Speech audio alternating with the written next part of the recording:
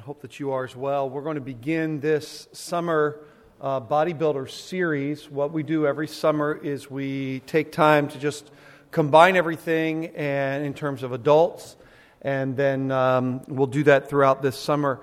And we did this a couple of years ago, something similar to this, where we just took time to look at some biographies. I don't know if you are like me, but if I'm going to read something, the chances are that what I'm reading will be a biography, something historical, because I just enjoy so much learning about what, conditions and situations and life experiences from people in the past. And this summer, what I'd like us to do is to consider some faithful men and women from church history, from the Scriptures, and look at their lives. But I want to particularly pay attention to things that we would maybe identify as failures, or certainly weaknesses in the lives of these people, and notice how we see faithfulness even in the midst of failure. That's what if I could give this class a title, it would be that: faithfulness in the midst of failure, life lessons from church and biblical history. And so over this coming summer, we'll be taking some lives of men and women from church history, from the Bible, and just trying to glean what we can from them in terms of getting some understanding of not just of their life, but of lessons that we might be able to learn from these people.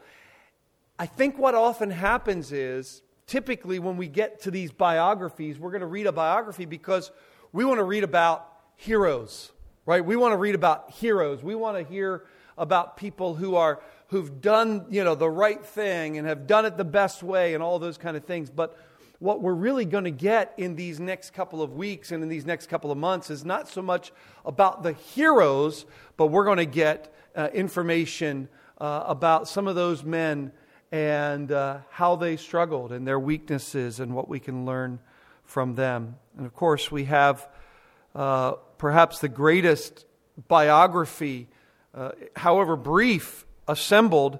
It is in Hebrews chapter 11, and then the writer to Hebrews kind of summarizes it by saying, "Since we are surrounded by so great a cloud of witnesses, let us also, in the same way, let us also lay aside every weight and sin which clings so closely, and let us run with endurance the race that is set before us, looking unto Jesus, the founder of and perfecter of our faith." Hopefully what this will cause us to do in the coming weeks is to look to Jesus, to put our eyes on the Lord Jesus Christ. And I think that's what I've appreciated so much about this study and preparing for that.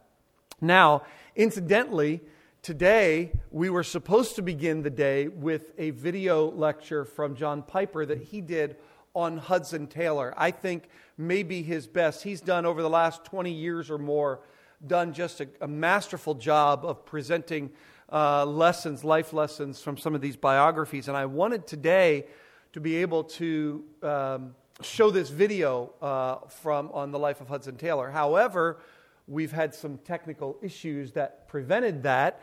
And so I'm going to go to one of the other sections that I was going to do later this year on something that I did a few years ago, and that is on the life of Adoniram Judson.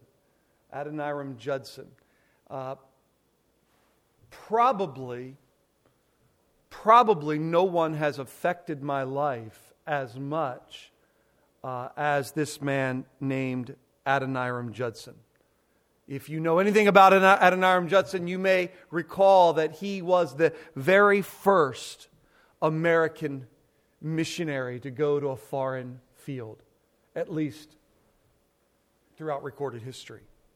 Adoniram Judson was born in Malden, Massachusetts, August 9th, 1788.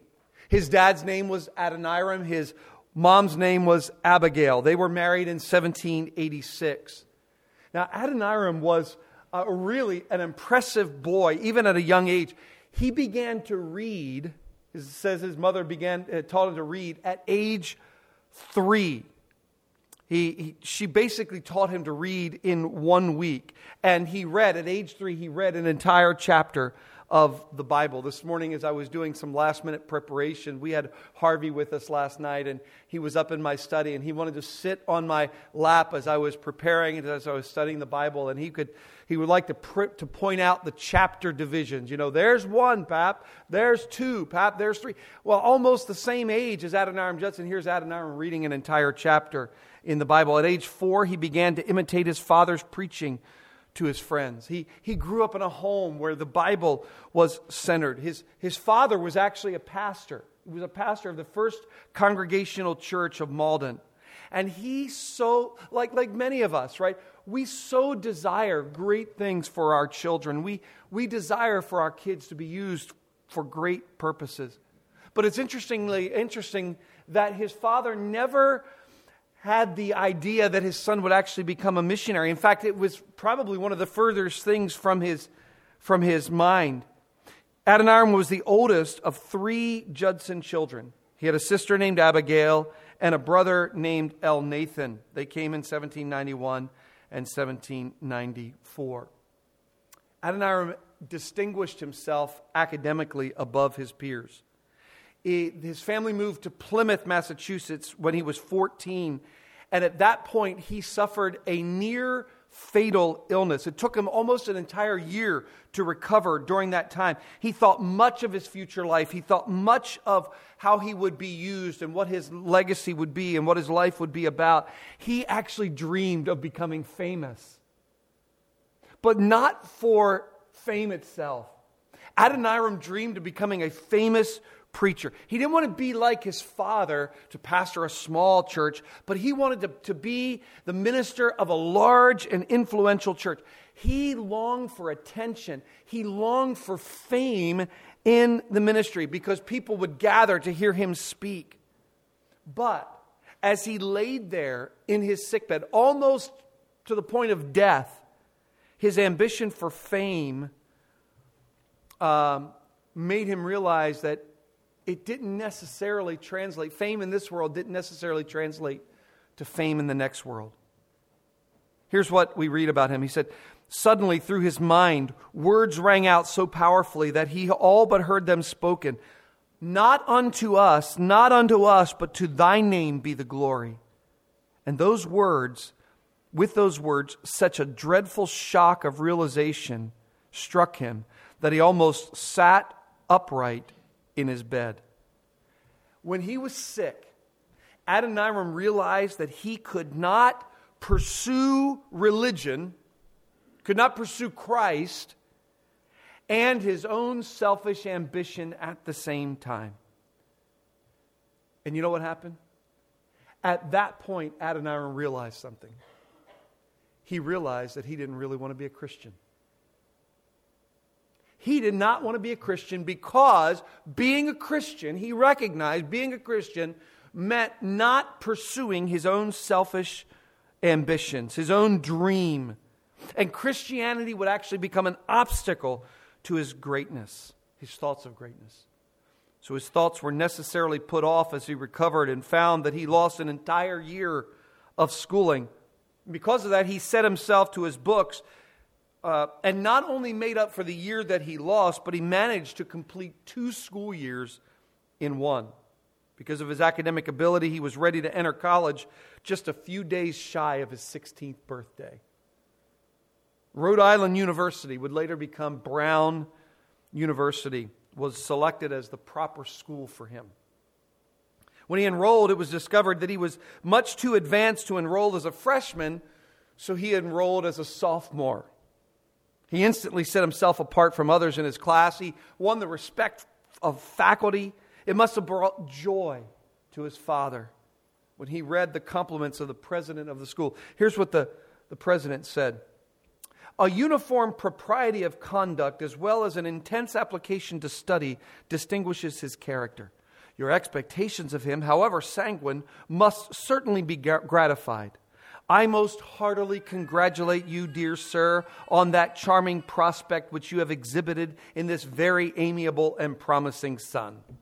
My dad got a similar letter about me. I just have to tell you. During this time, Adoniram seems to have been well liked by his fellow students. It appears that he had quite the social life as well. He made friendships easily, especially with a man named Jacob. Jacob Ames of Belfast, Maine. Now you need to know something about Jacob Ames. Ames was a confirmed deist. That is, he rejected revealed religion and anything that had to do with the existence of a personal God. Deists are committed to reason as the greatest good. They do not believe in the supernatural per se. It was not long until Adoniram began to espouse similar views as Jacob. He became, quote, as great an unbeliever as his new friend, unquote. Of course, he would never tell this to his father. But he was happy to reveal to his father that he had achieved some of his goals. He placed first in his class. It was with great joy that he wrote to his father that he had become the class valedictorian. And at age 19, Adoniram Judson, within 2 weeks of his graduation, he started the Plymouth Independent Academy. He began writing textbooks. At age 20, he was already an author and a founder of a school. But he was not yet satisfied. Above all, he felt like he was living a lie as he dutifully attended family worship and went to church on Sundays. Ultimately, he decided that what he wanted to do was to go to New York. He would visit his uncle. Maybe he would spend some time in Albany. To this, his father was suspicious and wondered why he would want to do such a thing. Finally, he couldn't take it any longer and explained to his father that he no longer believed in the Bible. He no longer believed in the God of his family. And he absolutely could not be persuaded differently. Predictably, his father responded in anger, and his mother and sister were in tears, combined with fervent prayer. Adoniram would go to New York. His experience in New York was less than satisfying, though, to a young man who was seeking adventure in the world. He returned to his uncle's house only to find his uncle away on a trip. In his place was a young minister who was staying in his uncle's house. The two enjoyed discussion together, and this really impressed Adoniram, especially as he considered the young minister's conviction and peace. He seemed to have something that Adoniram just didn't have. Peace. All this was fresh on his mind, in spite of his intellect, in spite of his great thoughts, and in spite of his logic. He simply could not be at peace. And all of this was on his mind as he left his uncle's home that day. Upon evening, still not wanting to go back to his father's house, he came to a small village. At the local inn, he inquired as to whether or not there was a spare room. The innkeeper apologetically offered him the only room left. And this room happened to be next to a young man who had been critically ill himself, perhaps near death. Didn't matter to Adoniram. He only wanted something to eat. He only needed a warm bed for the evening just to keep him away from his father's house. And he was sure that the few noises next door wouldn't disturb him at all. He went to his room that night, still thinking about the conversation that he had had with the young preacher at his uncle's house. And as he thought about that, he also considered the eternal state of the person in the room next to him, who was apparently dying. He thought of himself. He thought of his own eternal state. The terror of these thoughts were almost too much for him. He began to reason within himself that someone of his intellect didn't need to worry about such fantasies. After all, what would his classmates think, right? And just then, he imagined the critical laughter of his friend Jacob Ames as he felt shame for giving in to such weak-minded thinking. The next morning came quickly, and he dressed and prepared to leave. Upon seeing the innkeeper in the morning, he ate breakfast, and then he asked for the bill. But the innkeeper seemed fairly solemn that morning, and he asked the innkeeper about the young man in the room next to him. "He's dead," came the reply. It shocked Adoniram, but not as much as his answer to the next question. Do you know who he was? Yes, the innkeeper said, a young man from the College of Providence named Ames, Jacob Ames. The words rang in his ears and his mind. Dead. Dead. Thoughts of hell's flames filled his mind. He knew God. He knew God was sovereign. He understood that all that had happened to him was no coincidence at all. And as he rode along, he thought of this incident as an ample warning from Almighty God. He spent that particular night in that particular inn, in that particular room, while he had been thinking those very particular thoughts. And at that moment, he realized that God was the one true God, and that God was the God of the Bible, and He was real. His logic and thoughts to that point had said the exact opposite.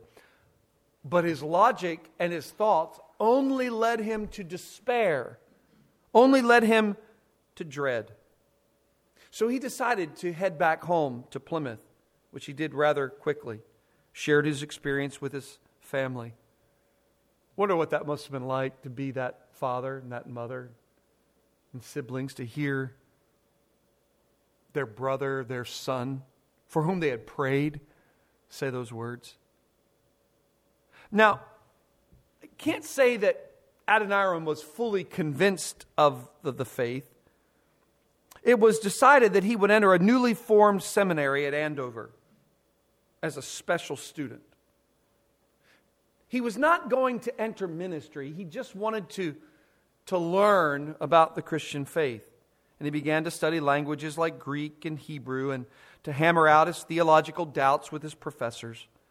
The more he read, the more he understood, the more his faith seemed to grow. At one point, he even noted that, quote, he began to entertain a hope of having received the regenerating influences of the Holy Spirit.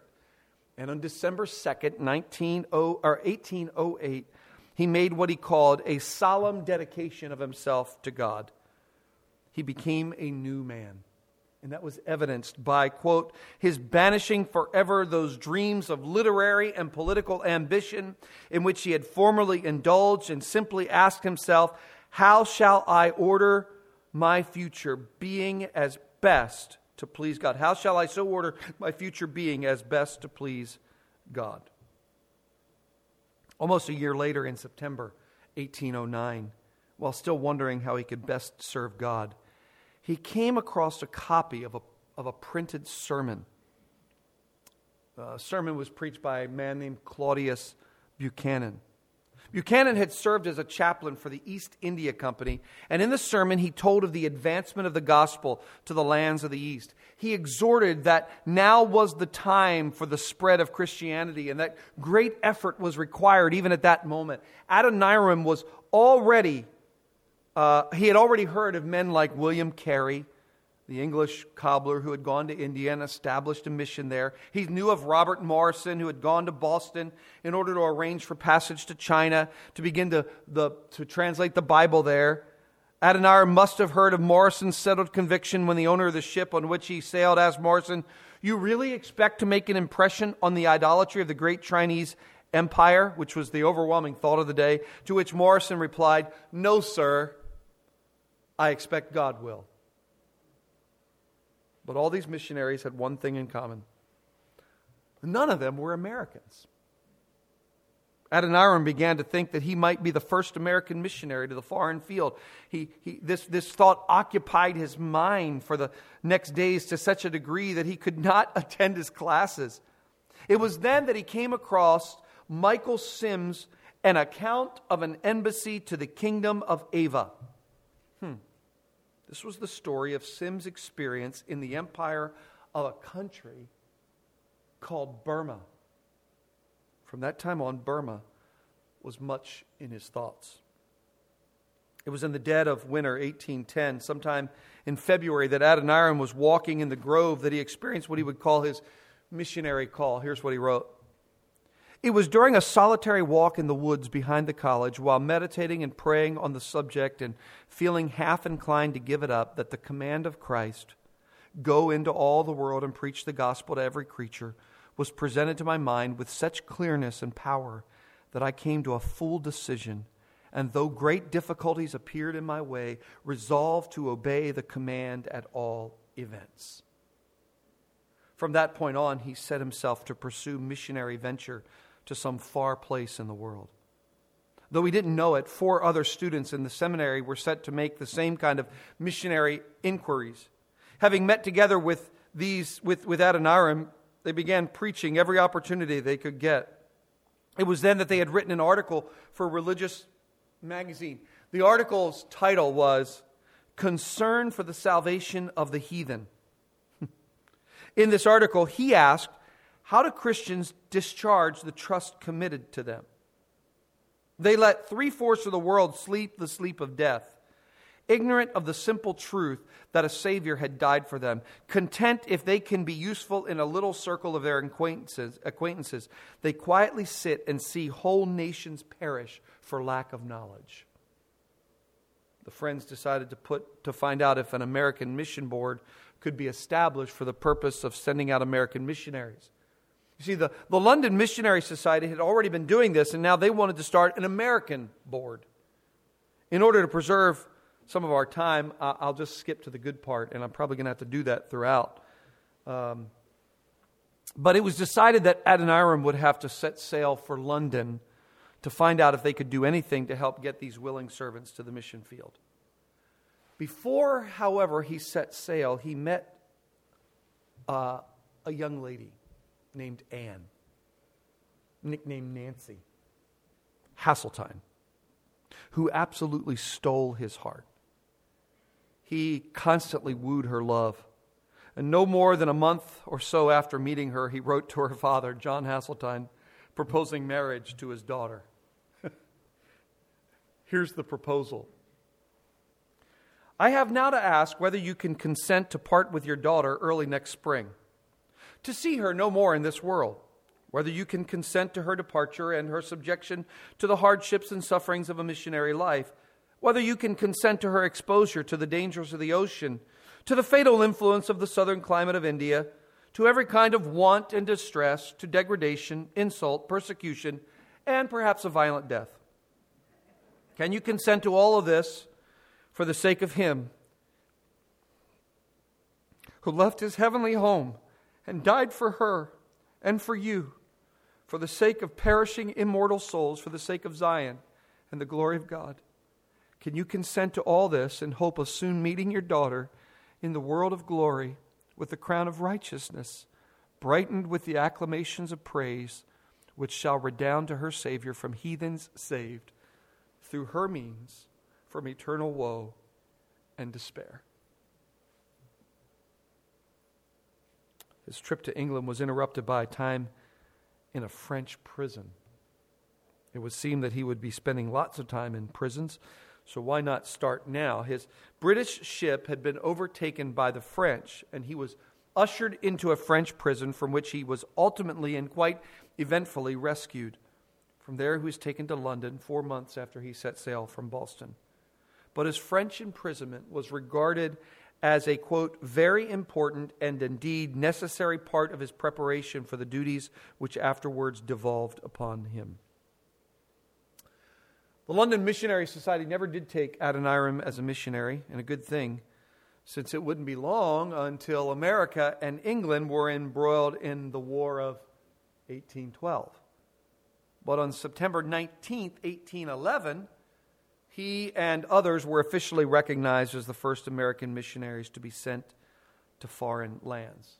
February 5th, 1812, he and Nancy were married. February 6th, he was ordained. What a great honeymoon, huh?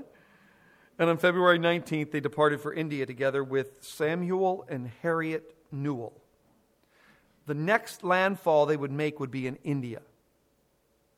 Now, it was during that time, that trip to India, that Adoniram began to reconsider his views on baptism.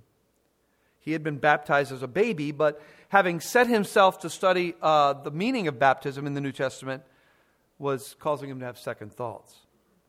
In time, he would completely rethink his view, and ultimately he and Nancy were actually baptized by William Carey in India. Their rejection of Congregationalism led to a separation of friends only in terms of the focus of their work. Later, one man named Luther Rice, you may have heard of him, would also reconsider his stance and follow the Judsons in believers' baptism. When he arrived in India, the group began to look for places from which to launch their missionary ministry.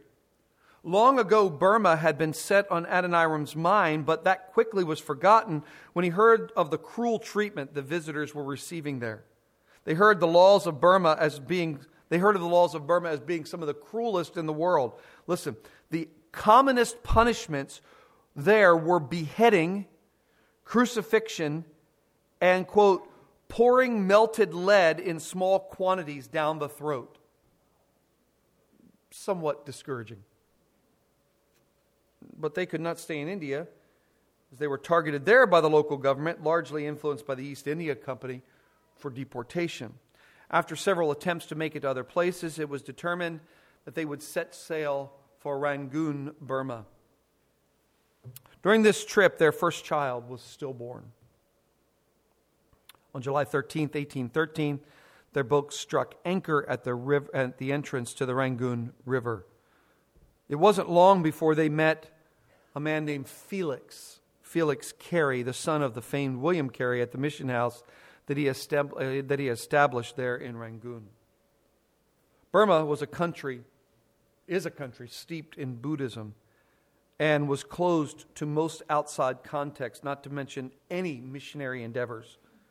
It was okay for white men to come to Burma to trade, but valuables would not be permitted to leave the country, and neither could the foreigners have any freedom to preach to the Burmese. However, the people were quite curious at the new faces, especially with Nancy. The white woman was quite a spectacle to them. She enjoyed great favor with most of the people. Even the local leader, known as the Viceroy, received the Judsons favorably, and Nancy enjoyed a good relationship with the leader's wife. Adoniram set his face to learning the language, which was a difficult task to say the least. And during that time, he also heard from Luther Rice, who had since departed for America due to health reasons. While in America, Rice took word to the American Baptists regarding Judson's baptism and acceptance of the Baptist faith. They were elated, and they gladly organized an association of American Baptists for missionary endeavors. They would gladly support not only the Judsons, but many more missionaries as well. This good news was only heightened when in less than a week, Nancy yet again went into labor and gave birth to their little boy, Roger Williams Judson, September 11th, 1815. The boy brought great joy to the Judsons. He always seemed most contented when he was with his father and mother, even if they were not, if he were not their sole focus. But in March of the following year, their son Roger took sick, and the sickness would prove to be fatal. You can't imagine the grief the Judsons faced. After that period of grief, the Judsons once again set themselves to the work amongst the Burmese. The addition of a printing press made the work move ahead. Adoniram had learned the language enough to start producing tracts that told the story of Christianity, and by early 1817, the first 1,000 tracts were typeset and printed. Adoniram had also begun work on a translation of the Gospel of Matthew, and Nancy wrote a catechism. There were no converts and very little development at all in the first months and years. But in May 1817, the translation of the Gospel of Matthew was complete. This, coupled with other events, encouraged Adoniram to go to Chittagong, where there were Burmese-speaking Christian converts. The trip would only take a matter of weeks. However, storms set in, and that combined with uncooperative currents and a very incompetent captain brought the ship further from their target. The boat was completely out of supplies, including food and water, and on top of that, Judson had come down with a severe fever. It seemed that his death would be imminent. But by the grace of God, Adoniram survived. And when he finally made it back to the mission house at Rangoon, he found that it was closed. It had been 7 months since he had left, and by the time he returned, everything was turned upside down. Cholera struck Rangoon with a vengeance. There was the increasing possibility of war between the English and the Burmese. And all of this brought great trial to the fledgling mission house. And without a competent leader, it was doomed to close. But when Adoniram did return, things seemed to get straightened out. So much so that 2 other missionary couples actually joined them there. The tropical climate of Burma produced great amounts of sickness, suffering, a lot of disease, and its share of death. It wasn't long until the missionaries who had arrived were suffering with sickness and death was knocking at their door. The time that it took to care for the ailing caused things to go slower than Judson would have liked, and with health looked like it would be restored, Adoniram had a great idea. Years before, he thought of building something called a zayat. A zayat, Z-A-Y-A-T, would have been like a small schoolhouse, a center from which a teacher would teach. And he decided that now was the time to build one in order to increase the opportunities to meet and talk with the Burmese about Christianity. He'd sit on the front porch of the zayat and he'd speak to passers-by. And on Sunday, April 4th, 1819, Adoniram Judson held his first service in the zayat. Soon a young man of about 35 years old named Maung Nao came by, and it was late May that Judson recorded the following. Here's what he said. I begin to think that the grace of God has reached his heart. He expressed sentiments of repentance for his sins, of faith in the Savior. The substance of his profession is that from the darknesses and the uncleannesses and the sins of his whole life, he has found no other Savior but Jesus Christ. Nowhere else can he look for salvation, and therefore he proposes to adhere to Christ and worship him all his life long. It seems almost too much to believe that God has begun to manifest his grace to the Burmans, but this day I could not resist the delightful conviction that this is really the case. Praise and glory be to his name forever. Amen. And so after 6 years of travel and sickness and trial and suffering and death and labor, they had seen their first convert. June 6, 1819, he requested to be baptized with as beautiful and as moving and as sincere a testimony of faith as you've ever heard. Now, there was a great crisis in the government that delayed his baptism. Persecution was already beginning to rise against the missionaries, but beginning June 27th, 1819, in a large pond right under the shadow of a huge statue of Buddha, Maung Nao was immersed in believers' baptism. There were others who were being impacted through the ministry now, but government restraints were being felt more than ever. It was okay in the minds of the Burmese king and of government for white men to serve their own kind, but to preach to try to convince the Burmese was another matter altogether. One that had been taken to the very king himself, the tyrant of Burma. It was decided that Judson and a group of others would go to the king's palace in Ava to request permission, not only to preach to the Burmese, but for protection for those who would become disciples of Christ. He requested that before the king, and it was rejected. Adoniram returned in failure. He'd been working on more translation work. In particular, he was working on the book of Ephesians, and those who were followers of Christ were excited about it. It was much easier for them to read and understand. But in the midst of all of this, Nancy was very ill, and it was determined that if she was to survive, she would have to get away from the climate. So Adoniram booked Nancy passage to go away for a while. And this set in motion several requests for baptism, and yet another baptismal service took place, this time with 2 others openly confessing their faith in Christ. After spending 3 months in Calcutta, the Judsons prepared to return to Burma. But it wasn't long until Nancy's liver trouble returned, and this time Adoniram also came down with cholera. He decided then and there that she must go back to Calcutta, and then from there on to America. And on August 21st, 1822, Nancy departed. Fast forward a year, July 1823. Judson completed his translation to the entire New Testament into Burmese.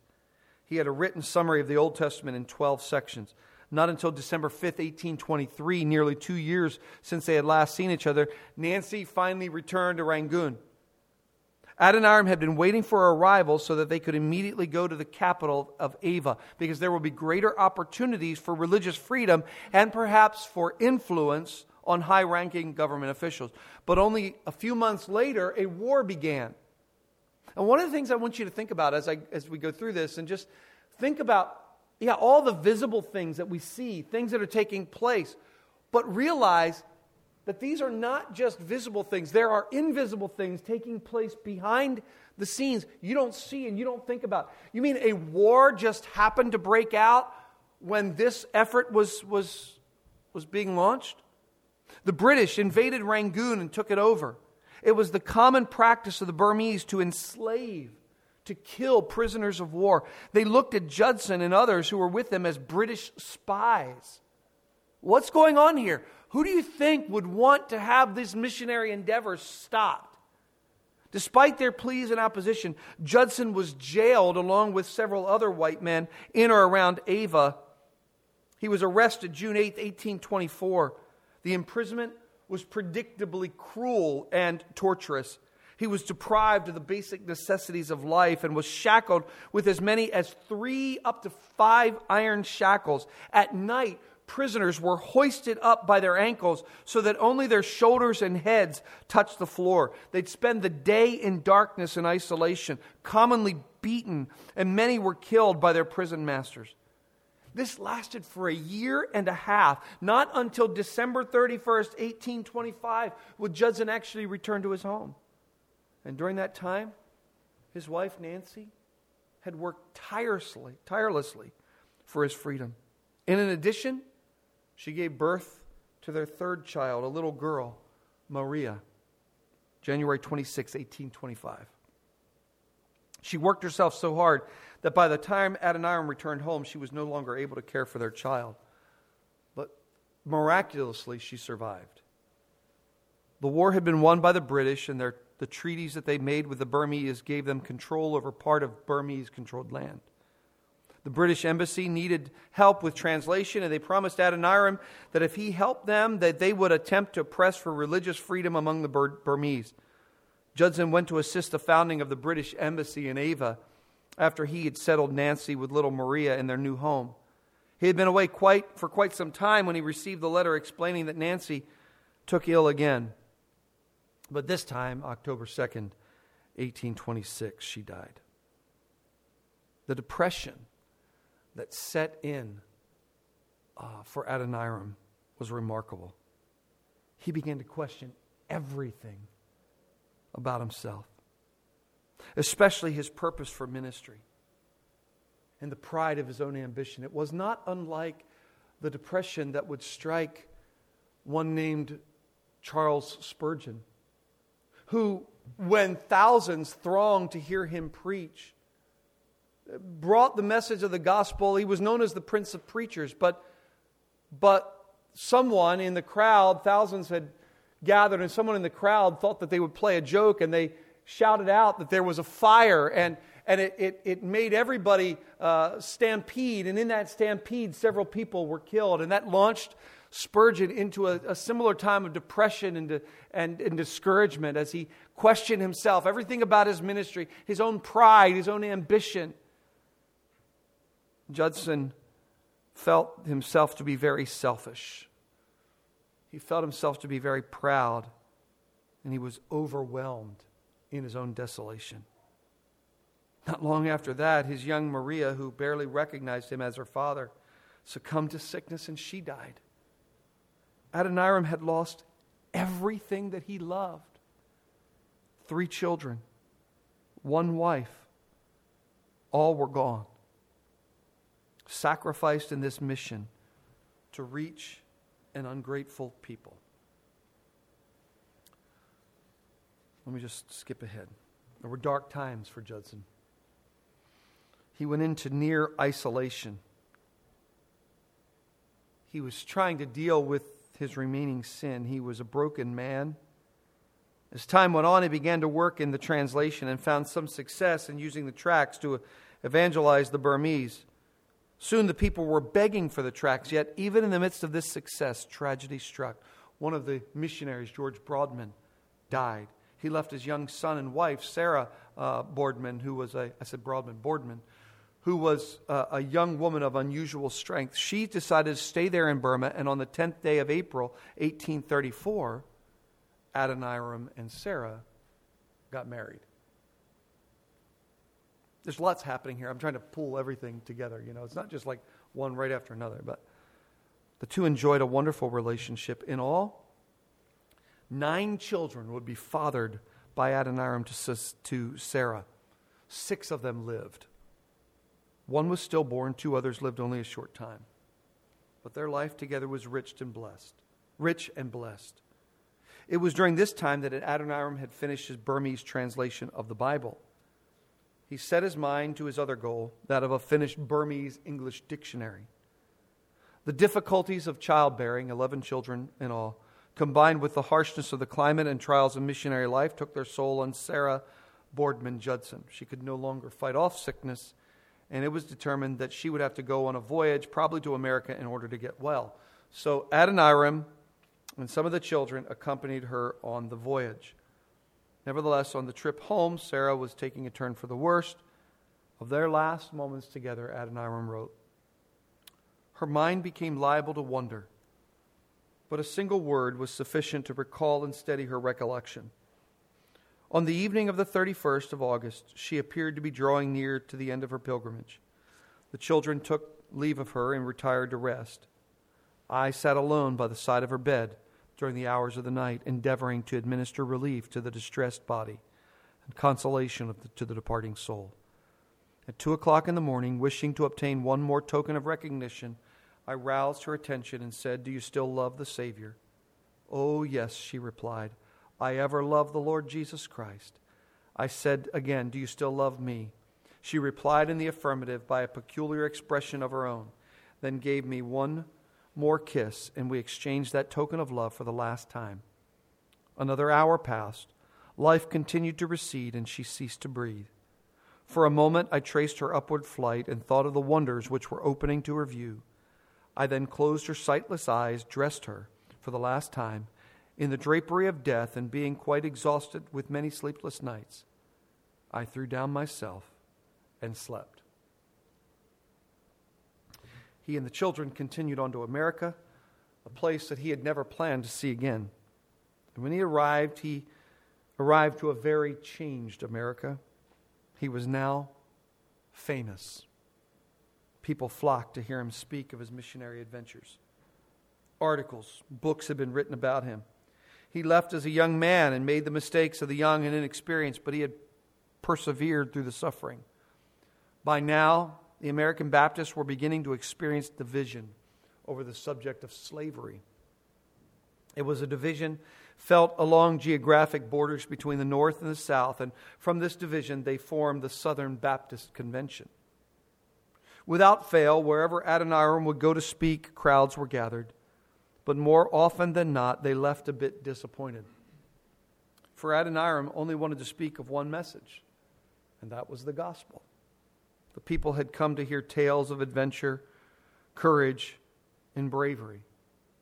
Yet he didn't tell stories. He could only speak of one thing.